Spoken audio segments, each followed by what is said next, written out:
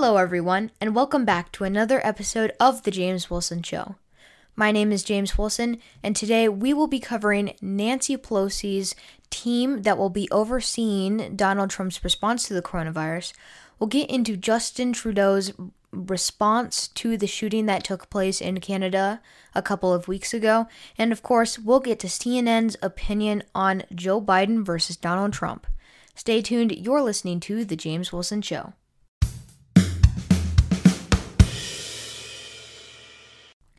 Alright, so a lot of big news to get to today, whether it's the coronavirus or Justin Trudeau or CNN, lots of stuff to talk about today. But before we get into that, just another daily reminder like I do on the show, a website is coming soon with lots of amazing features such as my podcast episodes, articles I write weekly, and a place where you can sign up to ask a question on the show and I answer on my podcast. So all exciting features. I'm very excited for it myself. And of course, there'll be more information to come when that's coming up, but just your daily reminder that that is happening and stay tuned for that.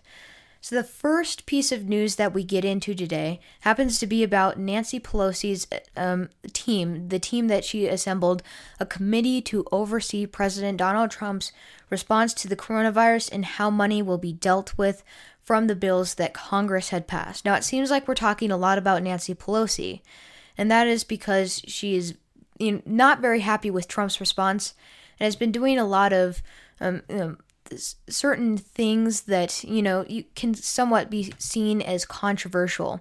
So one of these things happens to be the committee that she's assembled.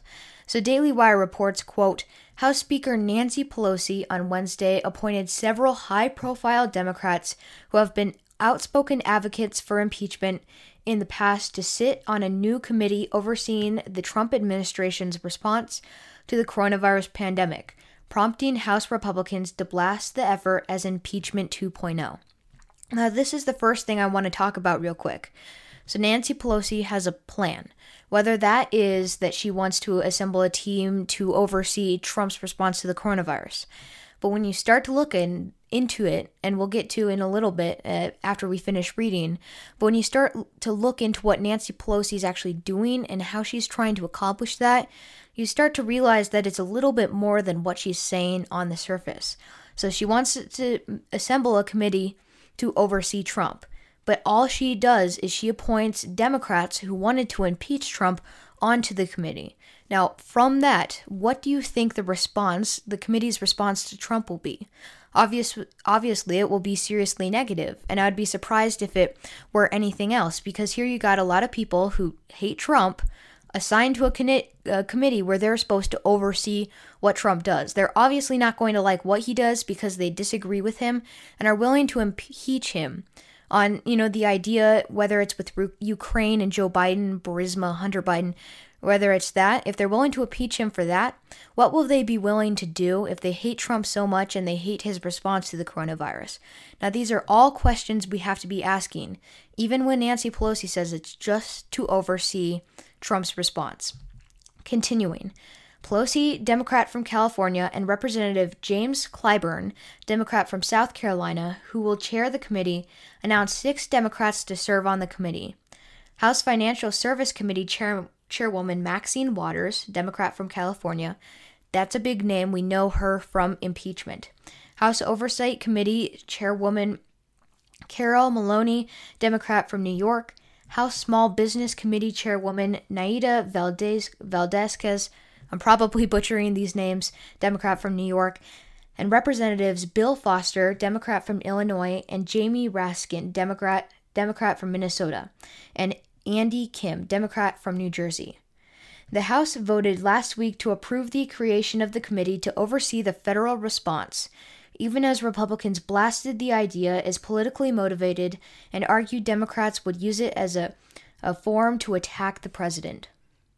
Pelosi said the committee was designed to address the here and now, specifically concerning the allocation of historic amount of federal funds directed to the economic recovery. So now this is an interesting point to talk about, because Democrats who mainly approve of a bigger government also want bigger spending. You've got the Squad, which is in the House of Representatives, who want to pass the Green New Deal, a $93 trillion bill that would for sure bankrupt our economy. Many are in support of a one-payer healthcare system, or Medicare for all, which costs estimated $30 trillion every 10 years. So when you start to see, Democrats are kind of nervous when someone else handles this huge amount of money. And conservatives are also very concerned that this is a huge sum of money. Now, this is interesting to point out because when Democrats are the ones spending it, they're not nervous at all. But when Republicans or conservatives, President Donald Trump in this case, is supposed to see this see the oversight of this money and where it's being spent, they don't trust him at all. Now, this reveals something about the Democratic Party. Do they trust the government? Now, this is an interesting question because in this case, they don't. They don't trust that the spending will go out to its proper ways by President Donald Trump. But then why would they want to make that government bigger if they have to oversee everything the government does? So you've got this interesting hypocrisy going that you want to make the government bigger, but you don't actually trust the government. So while the solutions may work when they're in power, what will happen later when they're not? So these are all interesting questions that we have to be asking ourselves. As we see, they want to spend a lot of money, but they don't trust Republicans at all. So interesting things to point out. All of these things are really interesting. So we're going to go through 3 things that need to happen in order to figure out what's really going on behind that. And what is the goal of doing this? The second question is, what is the end goal of this happening? And the third question is, how will this be carried out? How will they do this? In other words, how will they do this? So there are 2 solutions. One that the Democrats, Nancy Pelosi, are proposing they want to happen, and one that we'll get into, which makes a little bit more sense. So Nancy Pelosi says she wants to make sure money is distributed fairly and that President Donald Trump doesn't abuse it. So that's what she's saying. So then the end goal of this happening, if that's what she really wanted, if that's what she assigned the committee to do, the end goal, what she should want, is that money goes to where it's supposed to be. But how will this be carried out? And this is where we start to get into the interesting concept of, is she really going about this the best way? If she was going to do this, you need a fair and balanced committee to make sure that Trump is doing this in the right way. If you have a committee, if you have full Republicans, that wouldn't work either because, for example, they might like everything that President Donald Trump does, even if it may be wrong in some circumstances. Now, I'm not saying that is what's happening, but I am saying that could be a possibility. So you can't have completely partisan, a completely partisan committee on both sides. If it's conservatives, they're going to favor whatever Trump does to a certain extent. And if it's all Democrats, the opposite will be true. They'll hate everything that President Donald Trump is doing and, accuse him of violating what they were overseeing. So you have to have a fair and balanced committee if you want to make sure the money goes where it's supposed to and it's distributed fairly, which is exactly what Nancy Pelosi is arguing for. However, this is not what she's doing. She's arguing that we need to make this money be distributed fairly and we need to oversee that. But if she were to actually do that, she would be creating a fair and balanced committee, which we obviously see. Not only that, she is not only appointing Democrats, but she's appointing top Democrats who wanted to impeach President Donald Trump. If they're angry, if they're so mad that they're willing to impeach President Donald Trump for that, what will they be willing to do when they see that President Trump does something in response to the coronavirus that they don't like? So let me reveal a separate set of intentions that may be going on. Instead of making sure the money is distributed fairly, could this possibly be that they're trying to get President Donald Trump? They're trying to get him again for something? And as Al Green already said, saying the quiet part out loud, they wanted to impeach. They started looking into impeachment while President Donald Trump was running. Many of these Democrats have also said that you can impeach a president a second time. So this is something that's obviously on their mind as they're going about how they're going to get President Donald Trump to do this. So let's just say that the goal is to get President Donald Trump. I'm not saying that that's what Nancy Pelosi wants at this point, but let's continue along this strand. So what would be the end goal of this happening? This would be to try to impeach him again, to take action against him, to take some sort of action against him that would either hurt him as a president and what he can do, or hurt him in his 2020 election chances. Again, all of these Democrats are saying that you can impeach a president twice, and that this all started when President Trump was running for office. I won't play the clip here, but that's what Al Green actually said. It's sort of ridiculous if you start to think about it. How would you do this, however? How would you try to get President Donald Trump? If you had conservatives, this would be much harder because, obviously the impeachment was completely partisan. Democrats wanted it and Republicans didn't. So the only way you'd be able to do this is if you created a committee with people who 100% hated President Donald Trump. If your committee was entirely made up of people who don't like him and want to catch him for something so they can try and impeach him again. So going back through these steps, we start to see that instead of Nancy Pelosi really wanting to see that the money is fairly distributed, it starts to turn into instead that they really want to get President Donald Trump and they really want to either take action against him or impeach him again. So why did they start this committee? Now, this is still somewhat controversial, but do they really believe that President Donald Trump will use this money in an unfair way? I like to think that they don't. I think that this is something a little more than that. So, all of these interesting points. Obviously, I'm not saying that this is their motives. It looks very suspicious at this point, though. But you have to go back to the question, why is Nancy Pelosi doing this? Is it really because that she wants that money distributed fairly? That may be a part of it.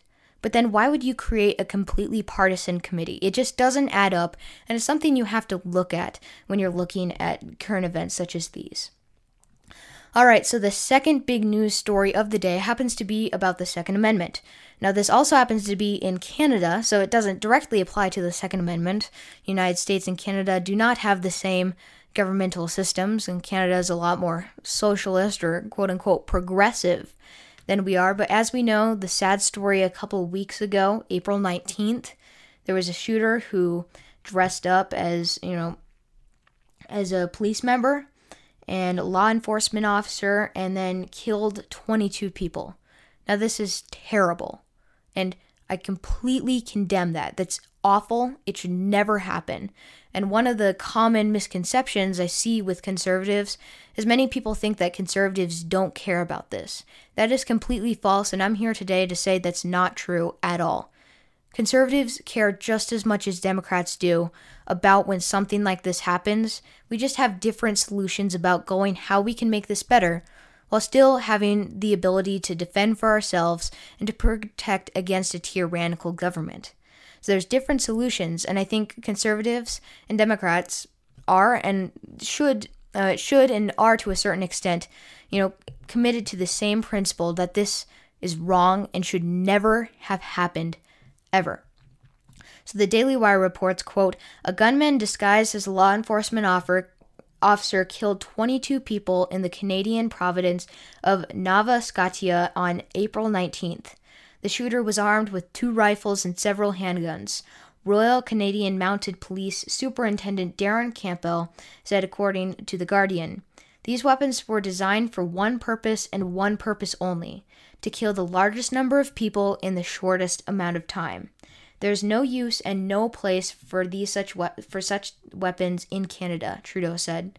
Effective immediately, it is no longer permitted to buy, sell, transport, import, or use military-grade assault weapons in this country. Okay, so as we all know, this is happening in Canada. This is not happening in the United States.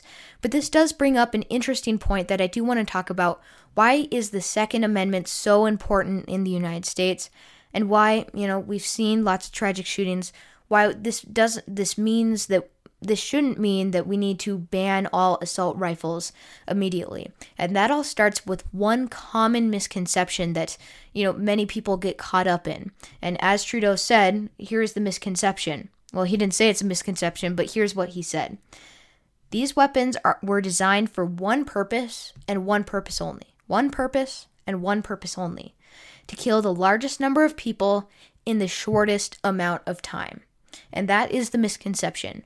As soon as you believe that the only purpose for these guns are to kill a lot of people in a short amount of time, it quickly becomes easy to want to ban these guns. However, there are multiple purposes for some of these bigger guns that can shoot more bullets and faster than just to kill people or, just to harm other people. So let's get into that. What did the founders set up the Constitution for? Why did they set up the Second Amendment?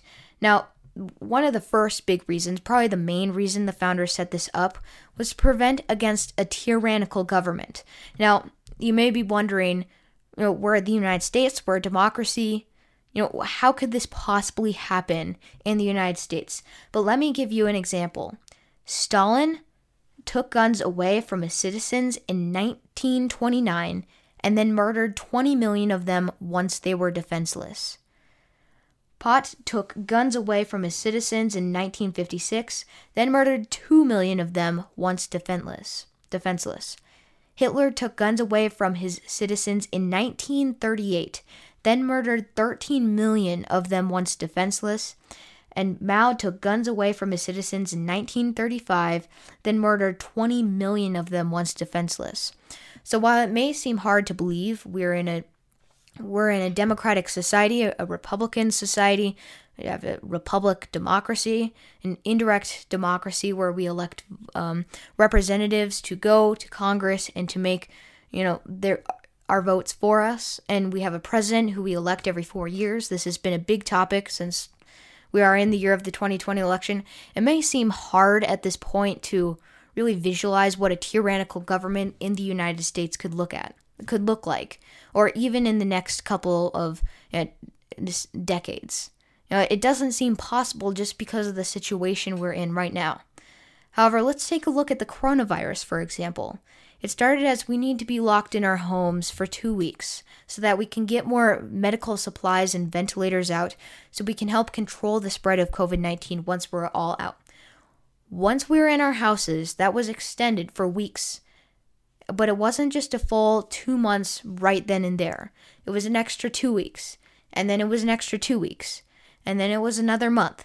It was slowly and steady, taking extra little steps until you got to the point where we've been locked in our houses for almost 2 months. Almost 2 months in a little over a week. And that is how tyranny forms. Not necessarily in the coronavirus way, but in a way where small steps, where we need to take away assault rifles. We need to take away these handguns. We need to take away all guns. Now you're defenseless, and now we have more power. We need to give more power to the federal government. We need to create a larger government to control these aspects of your lives. We need to have higher taxes so we can help these people. It may seem like good causes, and it may seem like a good spend of money, but all of those ideas just create a bigger government. And once you have a bigger government with more power, they can do more. Again, it wouldn't be a full-out next election and all of a sudden we're in a tyranny. That's not what would happen. It would be in slow steps where our liberties would be slowly taken away until we don't have any more. And then the government has full power and control over us, which is something that we cannot accept in the greatest society in the world that has ever existed, with capitalism, with individual liberties, and all of the things that we can experience in this country because we're so prosperous and because we have such a good constitution that allows us to have these rights. So it would take steps, but one of the main reasons why we have guns, or at least according to the founders, was so we can prevent against a tyrannical government. Another misconception that many people have is that good guys can't stop bad guys with guns. Both can have guns, but one thing is for sure, good guys have stopped bad guys with guns all the time. And that is why I support and am an advocate for teachers having guns in school so they can protect other students in case someone else, a gunman, came in with a gun. And that is because you have to realize that bad people are going to get guns no matter what. You may be able to reduce it, but there will still be plenty of opportunities. There'll still be ways that bad guys can get guns. And this is pertaining to self-defense. We're no longer on the idea of tyranny. But if no one has a gun, how do you defend yourselves when someone does have a gun? And that is why, advocating for, guns for teachers to have and conceal carry permits are such a good idea. So we can defend ourselves in the public and in private. As we know, Beto O'Rourke was a strong advocate against AR-15s, and one lady questioned him, saying that I'm a single mother, I'm 5 foot, and I have 4 kids. If someone comes through my door, what am I supposed to do? Responsible citizens should be able to have guns, and that is so they can protect themselves, and they can protect themselves against a tyrannical government. So those are both ways that guns, including these bigger guns that Justin Trudeau wants to ban and essentially has banned at this point, those are some uses of the guns. So it all starts with this common misconception that these weapons were designed for one purpose and one purpose only, to kill the largest number of people in the shortest amount of time. Again, if you believe that, if you get that into your mind, it's easy to suggest that we need to ban these. However, we need to be looking at the full picture. What is the full use for these weapons? And then from there, we'll be able to decide, protecting against a tyrannical government and using them for self-defense is a pretty big deal. But if you're not even recognizing those, you can't possibly make an argument against banning all guns, because you need to understand why these guns may be used. So I'd like to finish this segment with a Benjamin Franklin quote, where you have liberty when the government is afraid of the people. You have tyranny when the people are afraid of the government. And that is one reason why the Second Amendment protects us from these rights. So again, as this is in Canada, this isn't happening in the United States. We're not going to wake up and all of our AR-15s are gone. But this is something, as we see around the world, countries are cracking down on these guns, and we need to remain strong in the Second Amendment and being able to have these liberties so we don't fall into tyranny and chaos 50 to 100 years down the road. So the last part I would like to get to in this episode, I've talked about it a lot before, Donald Trump versus Joe Biden. So we've talked a lot about New York Times opinion articles, CNN opinion articles, lots of predictions out for the 2020 election. Now, if you don't know, if you haven't listened to any of my other episodes, I'm pretty confident that Donald Trump will win in 2020. And that is just because Joe Biden is falling apart as we know it. Not physically, but linguistically. Joe Biden cannot string a sentence together that actually makes sense. So, as we usually do when we talk about Joe Biden bloopers, let's play some of the best Joe Biden bloopers over the course of the last year. Wait, you're getting nervous, man. And Corn Pop was a bad dude, and he ran a bunch of bad boys. I'm not sedentary. I get up and no, let him go. Let him go. Look, the reason I'm running is because I've been around a long time and I know more than most people know. And I can get things done. That's why I'm running. And you want to check my shape on, let's do push-ups together here, man. Let's run. Let's do whatever you want to do. Let's take 9 pizza. You ever been to a caucus? No, you haven't. You're a lying dog-faced pony soldier. You said you were. Make sure the television, make sure you have the record player on at night. The phone. And so he was up on the board, wouldn't listen to me. I said, hey, Esther, you. Off the board, or I'll come up and drag you off. We hold these truths to be self-evident. All men and women created by you know the thing. Poor kids are just as bright and just as talented as white kids. I'm beginning to see why your wife left you. And he cut off a 6-foot length of chain. He folded up, he said, you walk out with that chain. And you walk to the car and say, you may cut me, man, but I'm going to wrap this chain around your head. If you agree with me, go to Joe 30330 and help me in this fight. Thank you very much. All right, so lots of great bloopers from Joe Biden. Some of those they didn't even include, but they're really good, and they start to show us that Joe Biden really isn't that prepared to be president. Whether it be because, of his ideology, which is actually rather extreme when you don't compare him to some of the even more extreme candidates, but because he can no longer string a sentence together. Now, this is something that is going to be very important for him. We're in the middle of the coronavirus lockdown right now, so he's doing interviews from his living room, which in fact aren't doing very well anyway. But once he gets into the open, once he has a rally, a crowd again, it is going to become really evident of Joe Biden's problem, especially when he goes up to debate against President Donald Trump. Whether you like President Donald Trump or not, you know that he is a fierce debater and he's willing to come at his opponents. And that is something that's really going to hurt Joe Biden if he's not prepared for that.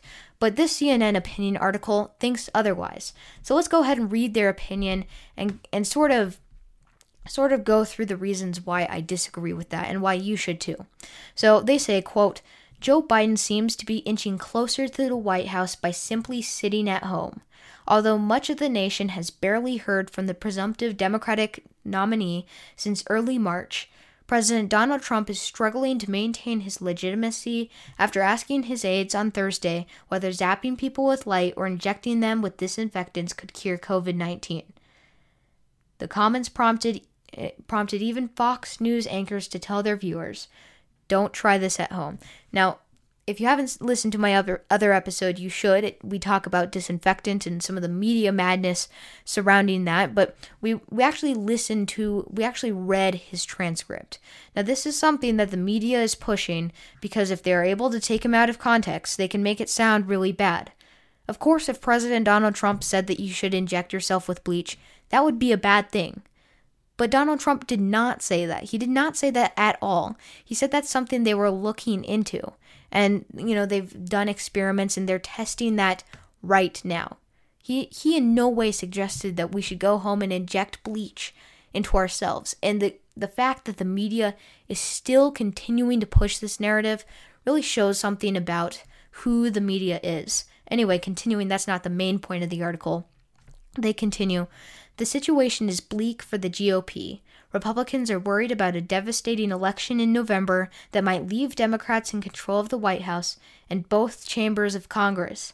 After a temporary spike in his approval ratings when the crisis started, for many Americans, the president's numbers have dropped. Every day, the nation is exposed to a commander-in-chief who is pressing the gas pedal in a runaway car without control of the wheel. That doesn't mean Joe Biden has an easy road ahead. With traditional campaigning brought to a standstill and media attention rightly focused on the pandemic, there's simply not that much room for the Democratic candidate to make his case for the nation. Biden has been holed up in home in Delaware trying to find an alternative means to steer the national conversation, whether it's social media, live streams, or interviews with the local press. While some of these efforts might be getting through to voters, by and large, Biden has not been visible on national stage since Senator Bernie Sanders dropped out of the race. It might just be that the best thing that Biden can do right now is to lay low and let the president self-destruct. The more that Trump says about the crisis, the worse he looks. So let's talk a little bit about this. A lot of things to say. The first thing they say is even by just sitting at home, Joe Biden is inching closer and closer to the White House. This is not true at all. President Donald Trump has been doing tons of press briefings that lots of people have been tuning into. These press briefings show what the Trump administration has been doing, what the coronavirus task force has been doing, what resources and new ideas and, studies have come out since the last press conference, and what we have learned from that, what Americans can learn from that, and further coronavirus updates on what is actually happening. Now, funny enough to mention, CNN does not air these press briefings live. So that, again, shows us something about why would they do that? If this is so self-destructing to President Donald Trump, why would they not show these press briefings live? And that is because CNN knows that the more viewers that watch this, the more they'll realize that President Donald Trump is actually doing a lot during this coronavirus pandemic. So when the spotlight is on Trump, and Trump is doing a good job, and no one even knows who Joe Biden is anymore because he's been in his living room for 2 months, that's good for President Trump and bad for Joe Biden. That's not good for Joe Biden. And as people see the bloopers, gaffes, all of these things, they start to realize that Joe Biden may not be ready for the presidency. Second thing they say, the situation is bleak for the GOP. We've talked about this on the show a lot, but we start to see this socialism versus Democrat split. The Democratic Party is splitting, and that is because you have a far left progressive such as Elizabeth Warren and Bernie Sanders who are so far to the left it makes Joe Biden look moderate. We've talked a lot about on the show some of Joe Biden's opinions and his ideology, which actually aligns more to the extreme side than the more moderate side. So if Joe Biden can appeal to the more extreme side, he's lost a large percentage of the Democratic Party. There's even a stat that 12% of Bernie Sanders supporters will vote for President Donald Trump. That is huge. That is really big and can hurt Joe Biden.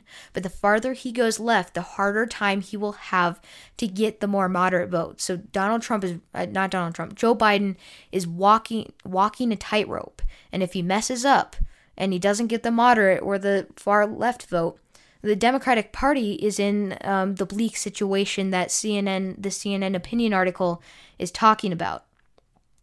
Last thing I want to talk about here is that Biden has not been very visible on the national stage since Senator Bernie Sanders dropped out of the race. Now, I'm reading this today. This article was published a week ago. Obviously, we know that's not true anymore. Biden is all over the news because of Tara Reade and the allegations that came from that. Or it is fair to point out that the circumstances were different a week ago. However, why was this not the top story last week? If the Democratic narrative is really to believe all women, why wasn't this on the media last week? And that is a question we have to be asking ourselves through this all. And then they mentioned polling numbers, how Donald Trump is actually not doing as well in these polling numbers. However, just a recent Gallup's poll found that Donald Trump's overall job approval is at 49%. That's much higher than it used to be, even in March 13th to 22nd. So 47% of independents approve of the job he is doing as president. Now, this is also big. 47%, that's one of the highest his approval ratings has ever been. And that 93% of Republicans and 8% of Democrats approve of the job Trump is doing. So if you've got 8% of Democrats who approve of what Trump is doing, and you've got another 12% of Bernie Sanders supporters who say they'll vote for Donald Trump because they don't like Joe Biden, he's not extreme enough, then that's 20% of the Democratic Party, essentially, unless some of these far left voters are independent. And when you have a huge chunk, 20% that could be voting Republican in 2020, that's what's going to hurt Joe Biden the most. So thanks for listening to this episode of The James Wilson Show. Thank you so much, and I'll talk to you Monday.